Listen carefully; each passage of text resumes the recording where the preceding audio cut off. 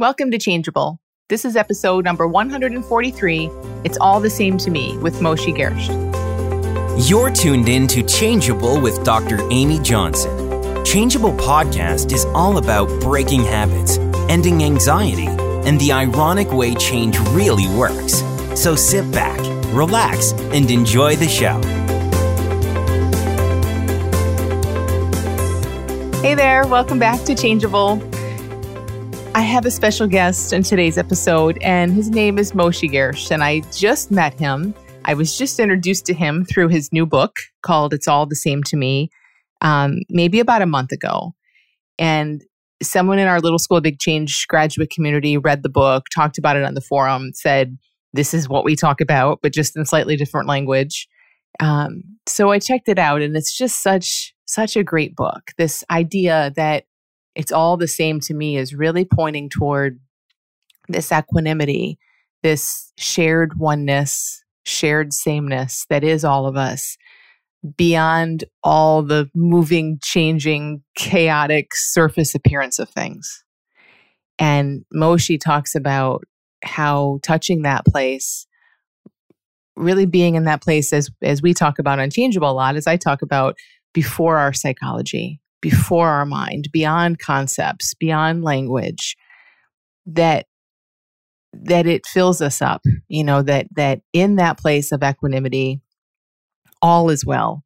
And you'll hear us talk about this in the episode, because I think a book that's called It's All the Same to Me is for sure going to have people thinking, well, I don't want it to all be the same. Like, I like being me and being different and unique, and I don't want everything to be the same. I don't want to accept everything as it is. I like to do things in life. And I really appreciate and love how Moshe talks about this, that he says, and you'll hear it better from him, but essentially he says that when people say that, and of course it's very common, I've thought it myself a million times. He said he had thought it in the beginning. They haven't really touched that place, because in that place, it is our default nature. It is who we are. It is full of creativity. It is full of joy and wonder. So it's all the same to me means you can be washing the dishes or laying on a beach somewhere on your dream vacation, and it's all amazing. It doesn't mean, everything's dull and boring and it's all the same. It means it's all good. It's all the same, and that it's all filled with what's really true, that joy and creativity that we can find anywhere, that has nothing to do with what we're doing or what we're achieving in life or any of that. Nothing to do with our personal identities. It's bigger and deeper than all of that. So we talk about that in this episode. We talk about how he sees feelings, because he sees them so similar to what we talk about here on Changeable. And honestly, I haven't found many people out in the world that talk about feelings as simply showing us where our mind is. Outside of the new paradigm, the 3 principles, we don't see that a whole lot. And he talks about it so clearly. So we look at that in this episode. We talk about his past as a rock star and how he walked away from a record deal and all kinds of stuff when he was just 20 years old, based on an inner hunch, just kind of a knowing. He doesn't feel like he did it, but he was led to do it. And all kinds of great stuff. You're going to love this episode. He's such a sweet guy, super down to earth. Really easy to grasp and understand. He just shares this in such a practical way. So enjoy, and I'll include the link to his book, It's All the Same to Me, which you can find on Amazon, in the show notes. Hi, Moshe. Thank you so much for coming on Changeable. It is absolutely my pleasure, Amy, and so nice to spend some time with you. Yeah, I'm really looking forward to it too. We're talking because someone in my community, Shelly, I'll give Shelly a shout out, read your book and came on our forum and said, there's this awesome book that I read it in like a weekend. It's so like you just get into it, and it's nice and short, but it's amazing, and it's exactly what we talk about here. So whenever I hear that, I'm like, I need to read this book. So I read your book. It's All the Same to Me, and we'll share the links for everyone listening. And I loved it too. I thought it was such a great, succinct kind of way to say, just to me, and maybe to you too, what's kind of like the deepest, most essential truth there is, in a sense. Well, I appreciate the kind words. I hope that I was able to try to capture some of some of the deepest ideas and put it onto paper. But yeah, I think this is right there as, if not one of the kind of like fundamentals in life and growth and spirituality, kind of like, trying to tie everything together so we can live a better life. Yeah. So tell us a little bit about you and how you, what your story has been like and how you came to teach this. I know I read that you were a musician before and you've done all kinds of other things. So yeah, maybe give us a little background on that. Well, yeah, a drop of who I am and my journey is I'm from LA, born and raised in Los Angeles, California. As a young man, I had the dreams of being a rock star, pop singer, whatever. That hard to escape that when you grow up in Hollywood. And but I always had a passion for music, and I was very, very creative. So my parents very much so encouraged that side of me, and that's what I did for nearly a decade. I was the singer and songwriter of a rock band, which was a beautiful time in my life. And I guess it was when I was 20, that's when I had my first kind of spiritual awakening. And I realized that the path that I was on wasn't like, there's a certain point in the music industry where you realize that I'm not sure if this is really what I'm looking for. There was, unfortunately, my drummer, who was one of my closest friends, he had become addicted to methamphetamines, and I'd seen some other things taking place in and around my life that really made me question whether or not just the fact that I love to sing and I love music, this is really what I should be doing with myself and my life, which at 20 years old, when you've devoted so much time to something, we were already signed to a record label and we were already involved. We had like albums out, nationally distributed, and, at the time when CDs were still around, all the Tower Records and Best Buys and whatever. And then to stop and question, is this the right, the right path? Yeah. It was hard. It was probably the hardest decision I'd ever had to make to that point of whether or not this is where I go. And I decided that I needed to go search. And that was kind of how I made my first transition. I left the band behind, all my best friends, managers, PR, producers, the CEO of the record label, everybody, right? Your agent. Yeah. But that was one of the most liberating experiences that I ever had also. Because in life, we can get so tied down to the life that we think we're supposed to have. What an amazing decision to make at 20, though. I can't imagine like the maturity that takes and the insight that takes to make it. Like it's a hard decision at any age, but yes, to do that at so young. Yeah, I have to be honest. I really, a lot of people ask me, how did you do that? How do you do it? Like, how does one? And for many, many years, my answer to that question was, I didn't do anything. I kind of felt like I was taken. Like I felt like I was possessed by some bigger vision, a bigger idea, something had pulled me out, and like I was saved, right? Something like that.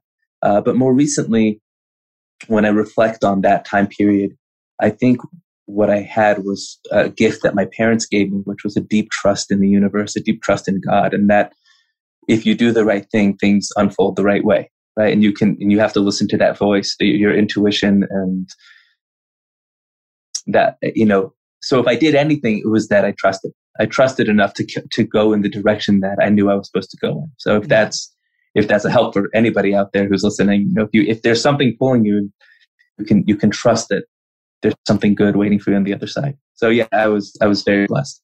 And then I spent the next 15 years deeply diving into, I'm Jewish. My heritage is in the world of Torah. So I came to Jerusalem. I sat and I spent about 15 years learning in a yeshiva setting the spiritual concepts and practice of Torah, Kabbalah, and Hasidus. And then that eventually expanded into the world of metaphysics and spirituality and psychology and how everything comes together. I just fell in love with this is what life is about.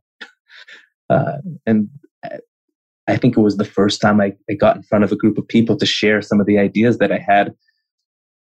And I felt the same kind of electricity that I felt when I was on stage performing, in front of, crowds with music. And I realized, this is the direction that I want to go. And I want to share all of this wisdom and share, the kind of the treasure that I felt like I found this amazing treasure, and like the world should have this treasure. So, and then I found this amazing community of people all over the world who are doing the same thing. So just to be a part of it is a gift. That's great. Isn't it fascinating? It sounds like I know you've studied all kinds of different things, but have you seen like I don't want to say common denominator as if there's one, but you mentioned, you quote people like Wayne Dyer and like other people in your book. Mm-hmm. But then, as you say, it's also based in spirituality and the Torah and all of that. Like, do you have have you seen like that essence that kind of goes behind what almost everyone throughout the ages has been saying? Yeah, I think that's one of the most beautiful parts about living in our generation. We live in a time when the world is an open book. History is an open book, and we all have access. If you have Amazon, you have access to anything and everything that's just about ever been written. And so it was probably close to 7 years of just studying from the well springs of Torah before I started studying other spiritual paths and religions and ideas and seeing where the confluence of ideas really are. And it was just magic to see how much overlap there is and how much the underpinnings are. If you are looking to grow and looking to develop, whether that's in the world of achievement or in the world of experience, right? In the world of, what we're doing, or in experience of our being, which is kind of that's the essential split in terms of your whole human experience.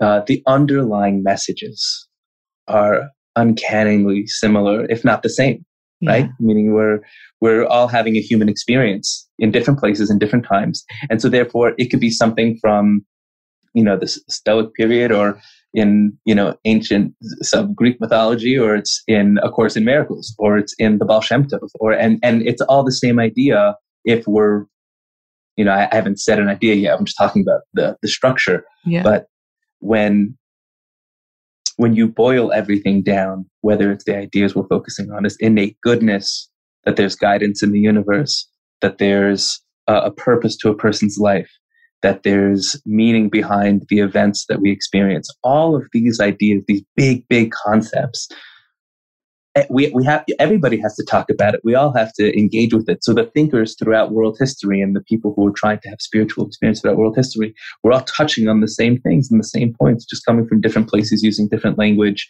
And sure, there's going to be differences because people are coming from different places, and that, once you move out of spirituality and into religion, so religions are different, but the premises, right, and kind of like the evolution of consciousness that we're all moving towards, everybody wants to move in the same direction, right? We're all trying to get to the same place.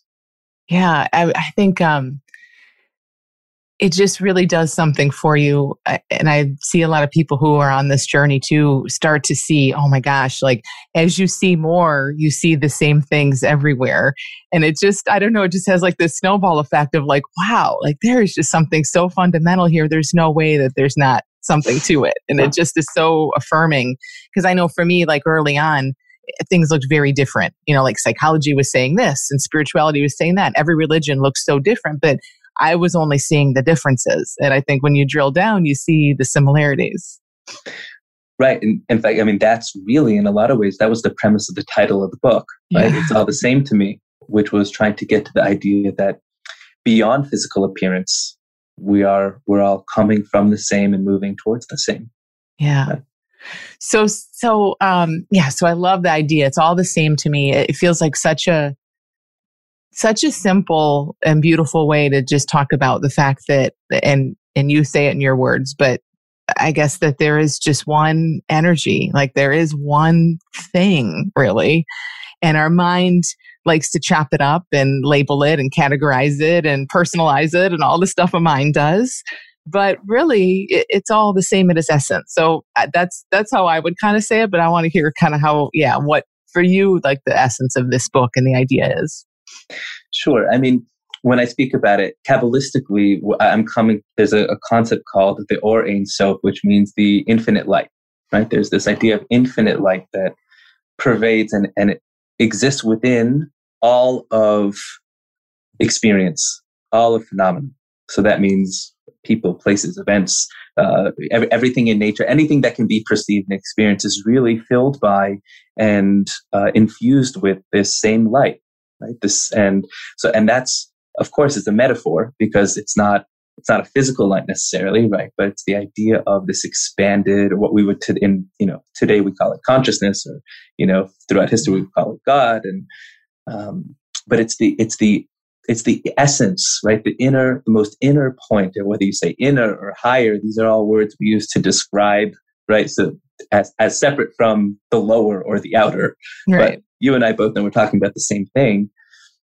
And we use language to talk about the thing that can't be seen, tasted, touched, but it's a knowing, it's an experience. It's your feelings. It's not the feeling, but your feeling tells you that it's there. Right? You can sense, right? The beyond the physical experience of whatever it is. So of course, on the outside, we see, like exactly how you said, right? We see all these different things, and you and I look different, and my microphone's different than your microphone, and the books on my table are all different. But the essence of what they are and the meaning that they truly carry, right? The direction that they're going in, where they come from, where they go, all of this is part of the same Ein Sof, infinite that exists within reality. Yeah. And so what does that do for people? Like, to acknowledge that, what do you see that do for people?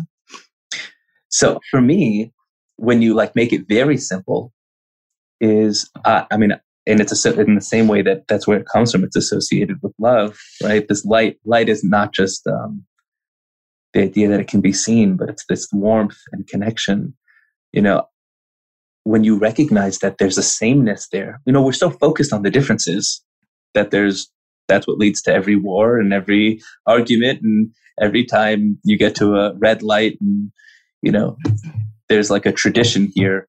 Yeah, I'm in Jerusalem, which is a pretty big city, and if it even looks like the light's going to turn green, the car behind you is going to honk, because you should already be going.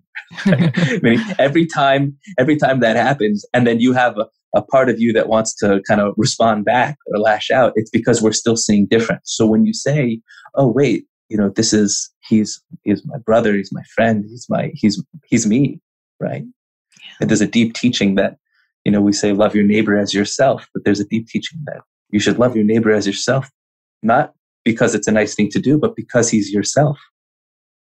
Yeah. you should love yourself. We're one. So what does it do for people? Man, if we live with that premise, there's love in every relationship. You look the other way, there's a constant kind of steady stream of forgiveness, because you kind of see the surface for what it is. It's just the stuff on the surface. So okay, we do it all the time when someone we love does something out of character, and we say, oh, that's not really who they are. They didn't really mean that. If you really knew them, just get to know them. That's not really what they were about, because we're allowing ourselves in that moment to see the innate goodness and essence of an innocence of the person that we're kind of defending in that moment.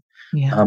But if you see the whole world in that light, so it's just, we're walking around, it's like, yeah, okay, it was a blip on the screen. It was I love that. Screen, but I can love you anyway. Yeah, you can feel it. It just brings such a lightness to things, and I think helps people take what we're seeing and all the differences so much less seriously in a way. Yeah, totally. And we take life very seriously. Yeah. And what a relief to almost brings like a new appreciation for the differences, rather than, like you were saying, the differences looking meaningful and something to fight over. Right. Yeah. Exactly that. So I'm guessing you might get a question like this a lot, like when people say, it's all the same to me. Like, that sounds boring. I mean, I want variety. I want difference. Like, isn't it boring? So how do you speak to that? Sure. Yeah. And I speak about that in the book also. And I think at the beginning of my process, when I was investing myself in this particular part of the picture, I think I had that question as well. But it's the question is coming from not experiencing what I'm talking about, right? Because in the experience of it, when you say experiencing all the same, that's like saying every day is filled, and every day and every person and every event is filled with infinite meaning, infinite joy, love, peace, connection, wisdom, insight, creativity. Yeah. Everything. It's all the same in that it's all that. Yeah. It's not all the same in that it's all boring or numb. It's all the same in that it's always full with something, right? Because the experience, and even when it's filled with emptiness, it's full of emptiness, right? It's a very complete experience. So it's not that you don't do other things, or you don't have different, like, it's like a heartbeat. The heart is going to beat up and down. There's going to be all the points in between. There's constant movement. You can't stop life from the differences. The sameness is the lens through which you see it, is a lens of love. It's a lens of positivity. It's a lens of, it's almost like you know that there's something wonderful that's about to happen. Would you say that's because it sounds like a weird question, but because that's what it is? So it's like when our mind and our judgments kind of fall away a little bit, or we take them less seriously, we get to what you're saying because that's the essence of it. That's the truth. Exactly. It is. I love the way you said that, but that's what it means to be present, right? There's a lot of conversation now. Thank God that people are aware of the importance of being present, trying to be focused, and very much in the now, in the moment. And when you're in the moment is vibrant. The moment's alive. And what makes the moment dull and boring is when we're thinking about the moment while it's happening, or about what's about to happen, or what happened right before. When it's like you said, when you pull away the mind stuff and you pull away the external thoughts, that the moment can live as it's meant to. Yeah, I loved how you talked about that in the book, that when it looks like it's going to be like indifference or like anything like that, that's not being in it's all the same. That's actually being in aversion. That's being in judgment when things look boring or indifferent or something. Or when we're withdrawing from life, or like, oh, I just wouldn't do anything. If it's all the same, what's the point? But again, that's something a mind would do. That's us in judgment of it. That's not the nature of it. Right. True authenticity is not needing it to be anything other than it is, and being there while it's happening. Right. So, I mean, I used to think, and I'm sure a lot of us used to think, and maybe sometimes I still do, I don't know, but I definitely used to think that to be spiritual and to be, you kind of had to be this like quiet guru who sits there and you have all the answers and life makes perfect sense. And you couldn't show any color, or, like if you do that, then, well, I guess you threw the whole thing away. But that's not true. That the entire space is a reflection of the deepest teachings. And therefore it doesn't have to be one way or the other. It's natural that if a person would be in a space of hishtavos, which is the sameness, the equanimity that we discuss, it's natural that if you're in that place, your base is calmer, right? You're not feeling erratic, but not because you have to be, not because then you're just, again, doing the mind thing. So speaking of hishtavos, can you say a little bit more about that first for people that aren't familiar with that term? Sure. So that's the language of the Baal Shem Tov, and in Kabbalistic teachings, that's referencing this kind of state. Hishtavos is really, the root word is shaveh, which means the same or equal, which is kind of the root of this book in terms of where I was coming from. Most of the teaching came as an outgrowth of how the different thinkers and spiritualists in Chassidus described this attribute of being at balance or in harmony with life, right? To be in that place of sameness, which is knowing that the difference between you and the worm that's, crawling on the floor is just in form, but not in essence, right? If you were to go all the way in, right? So it's a reflection of the same thing. So that's why I use this language, because it's what points to, it's the human experience of what happens when you realize that the inner essence of all things are the same. So do people try to turn that into a practice, or are there practices around it, or is it more just a sort of an understanding or something you come to see?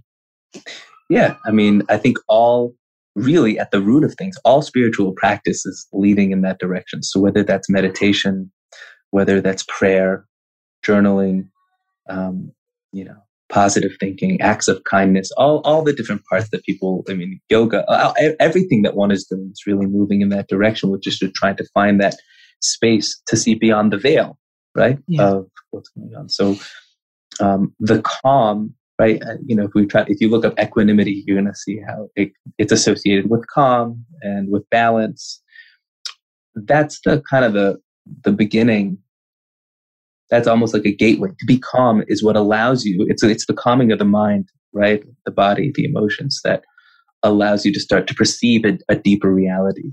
But in terms of practice, it's meditation, it's contemplation, it's visualization, tons of imagery that's associated with it, and allowing yourself. It's kind of like how in a Course in Miracles describes it between like the right mind.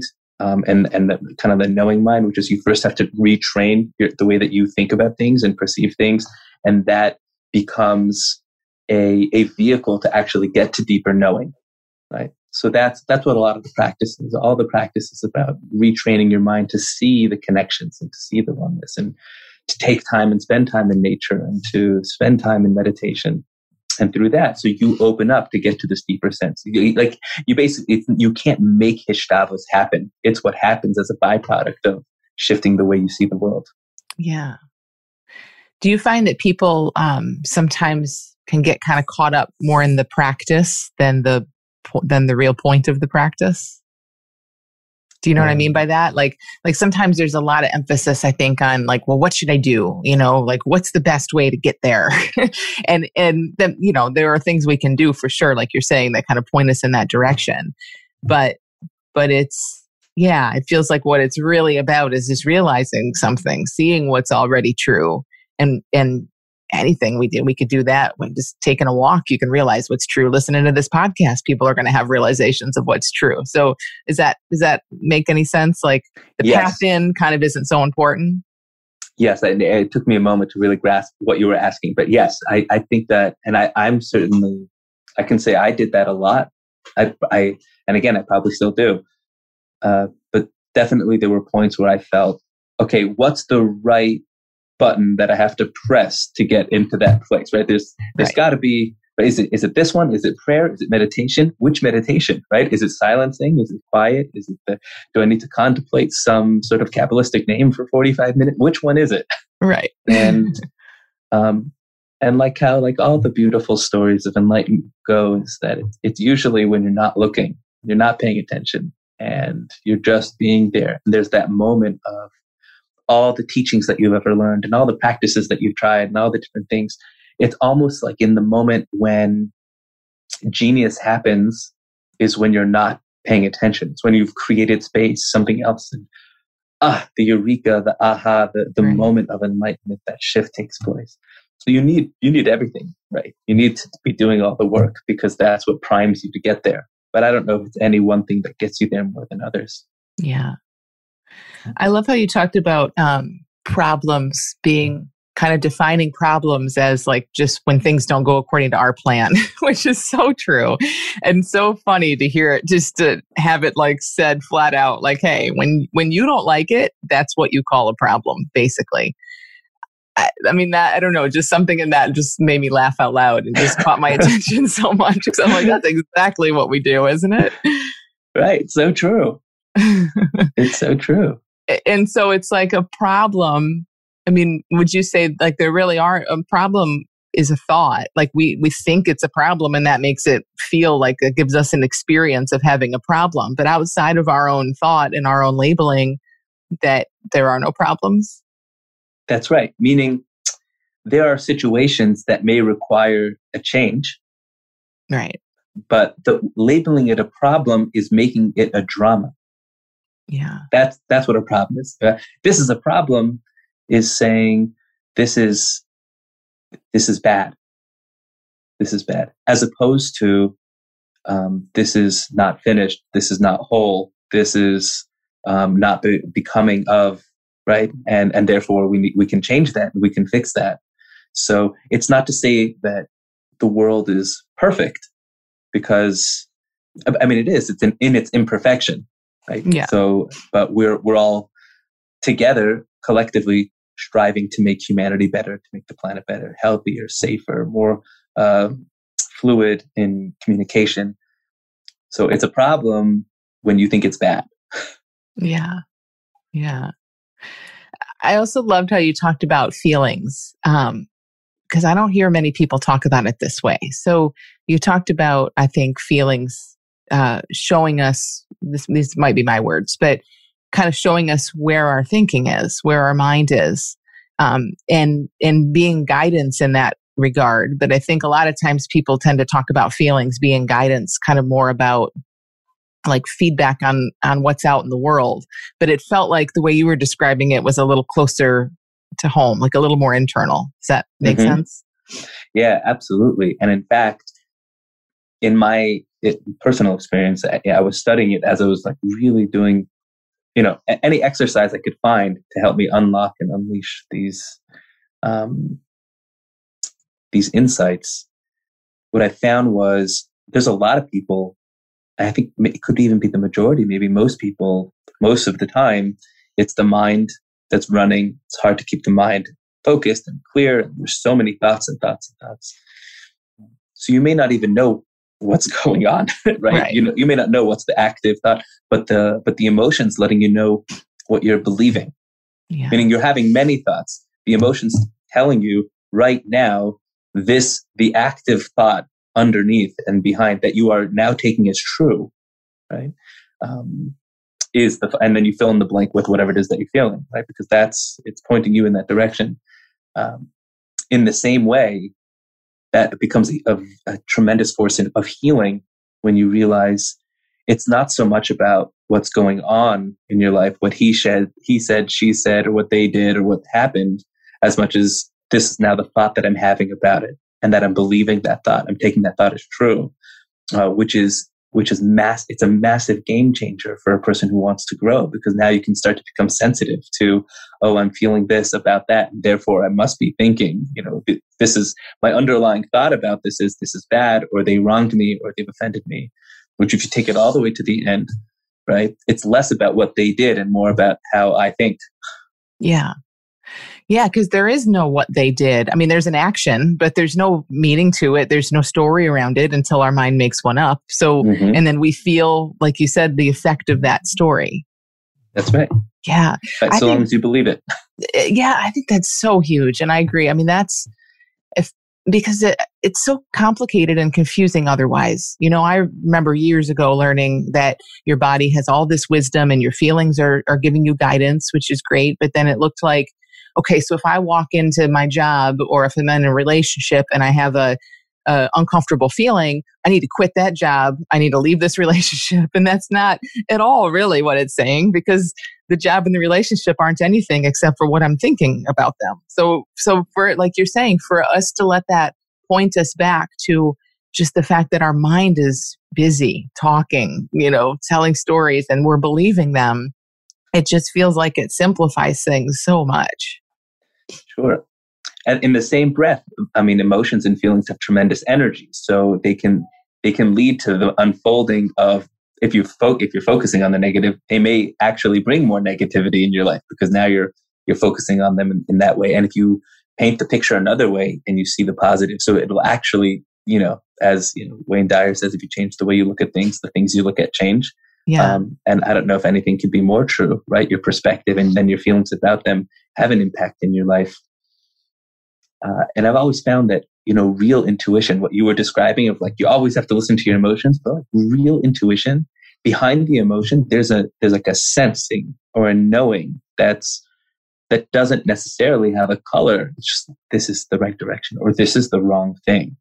I need to walk into this bookstore right now, or I need to walk out of this relationship. And it may not even be with a heavy emotion. It's just a sense of something's not right here. Or on the converse, I must go there. Something's really good there. Don't you feel like, I love that. Like, it's almost like life is just living us all the time in that way, but we just think about it too much. And then we like overthink it and get kind of confused. Yep. It's so cool. And we see that in kids, like kids don't overthink things the way adults do. So they do exactly what you said. Like, I don't need to explain why I want to go from the slide to the swings. I just want to, and I'm just doing it. It's like, I love what you're pointing to there. Like, there's so much that is so alive before language.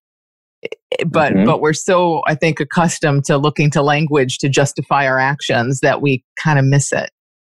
Yeah, absolutely. It's funny. I spent the last couple of days really speaking about this and thinking about this, speaking about it with my wife and kind of thinking about it internally, which was, when you ever had this experience where you have like that inner kind of pull, the knowing, I'm pretty sure I should do, like, I'm sure I should go this way. And then you have the thought of like, well, I don't know, maybe yeah, maybe no. And then you start to think about it. And that's the overthinking you're talking about. So one of two things happen. Either you follow your heart, your intuition, your body, whatever you want to call it, right? You follow the knowing, and it either works out for you in the way that you perceive it. And you say, oh, see, I'm happy that I listened to myself. Or maybe it doesn't work out. You say, oh, okay, well, at least I learned something. I learned something new. On the converse, if you have that knowing and then you think about it and you decide, okay, I'm not going to do it, or I'm going to do it, and then it works out. So great. You think you're smart for a moment and you go forward. And if it doesn't, usually that feeling is, I knew I shouldn't have done it. I had the knowing. I felt I wasn't supposed to go there. And it's like this natural thing of, hey, I knew that you were recognizing, I felt I was supposed to go in this other direction. Yeah. And the major lesson that we learn every time we make that mistake is trust yourself. Yeah. Trust yourself. That's the major lesson. So I always say it would be better to lean with your gut or lean with your body or lean with the intuition and then check it with your mind than to lean with your mind. And then your inner knowing is somewhere in the background and like maybe you check in with it or not. I think most of us on the planet today lean with thinking. Yeah. That's how we're trained. Yeah. But it feels like it once you start leaning with life living you and with your hunches or intuition or whatever, you kind of start to get a lot of feedback about that. That's typically pretty good, right? So it feels like that switch can be pretty easy. Yeah, I agree. Yeah. That's great. I loved kind of along these lines. I love this King Solomon quote, God made people straight, but they engaged in excessive thinking. And it just made me think of, I'm no biblical scholar by any stretch, but like so much of what you hear even in, again, we talked about this earlier, but like in any text, like you just can feel the essence of, I don't know, like what the conversation we're having. It's in everything. But I love that quote. I had never heard that before. Yeah, no, it's amazing. I remember when I first came across it, I almost jumped out of my chair. Yeah. I think you said it like he put the whole thing so in clear. one sentence. Like that's it. We're made straight.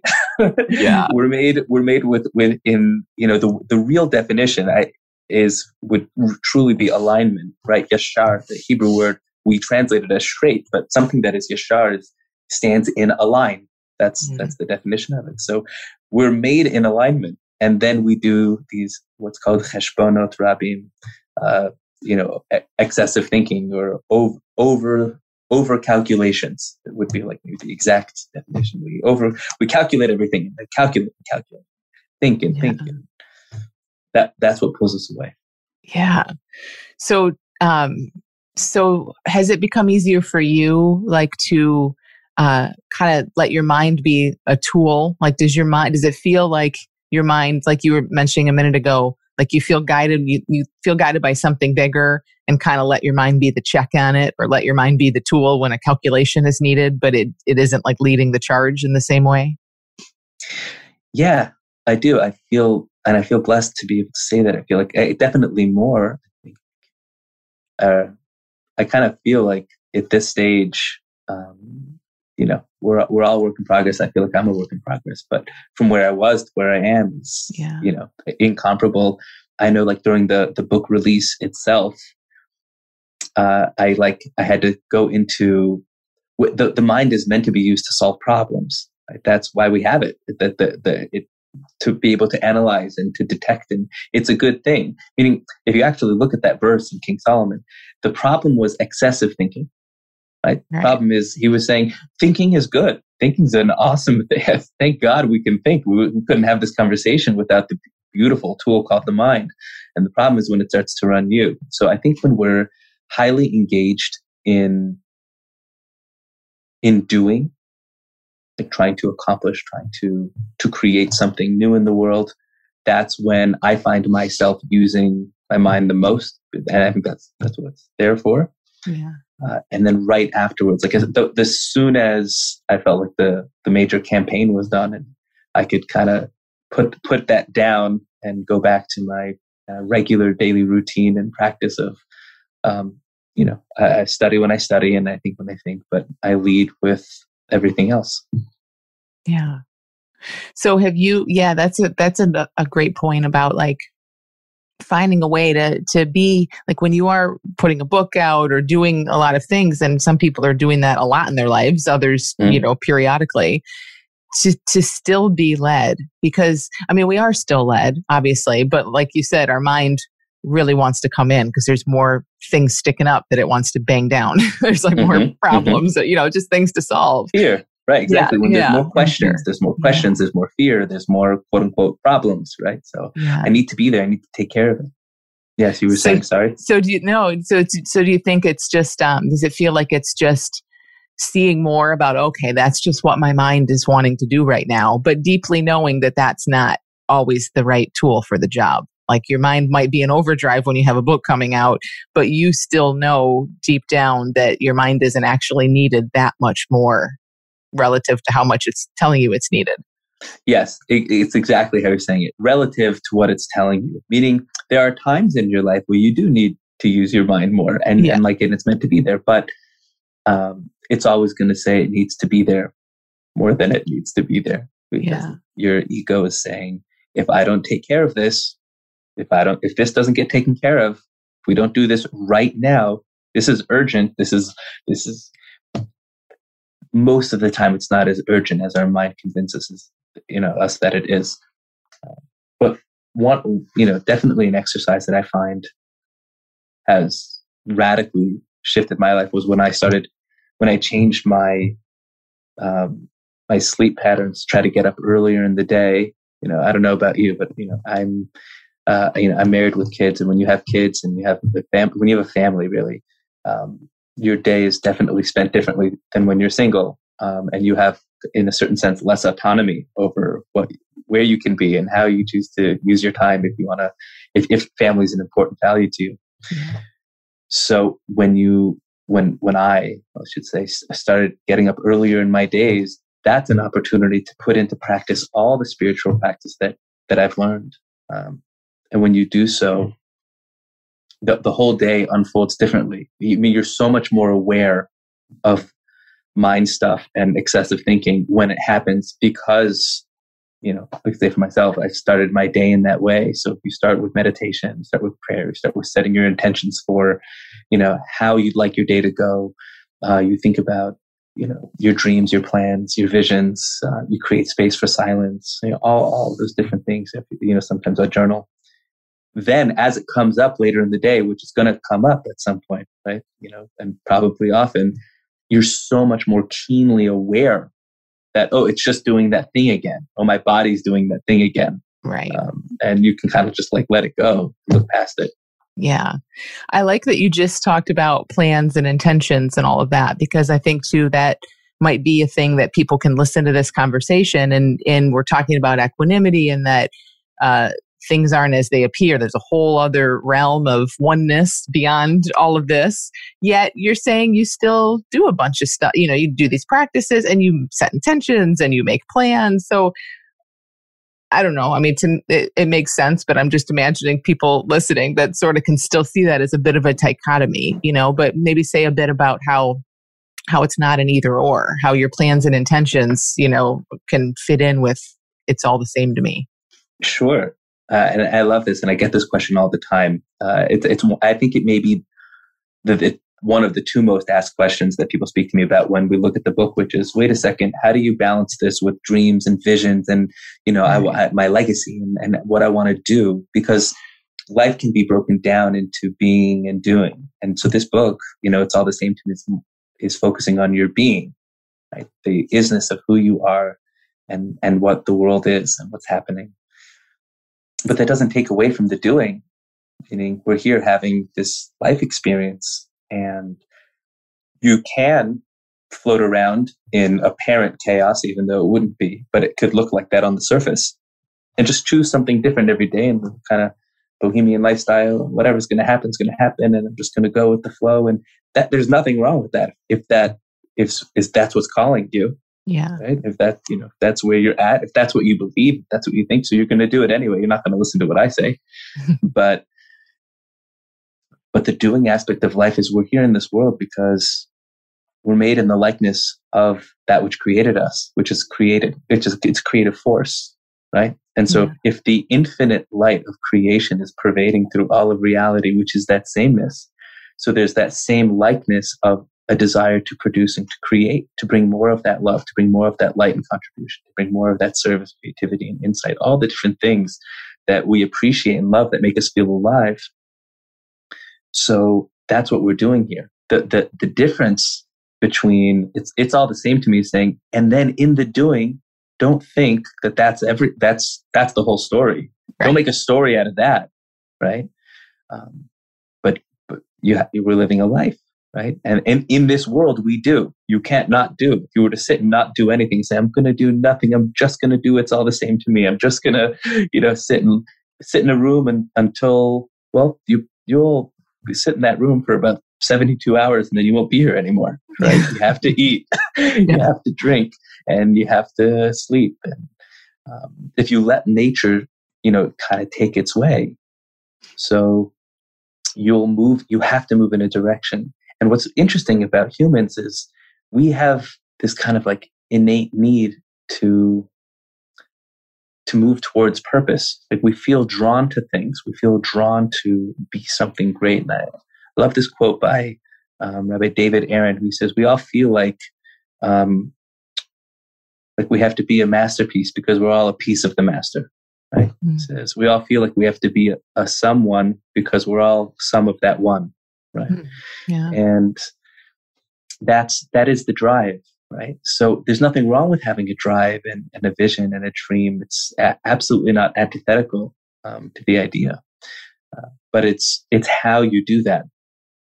And you can also decide that you want to sit in a monastery and meditate and make that your life, and to each their own. It's how you do it.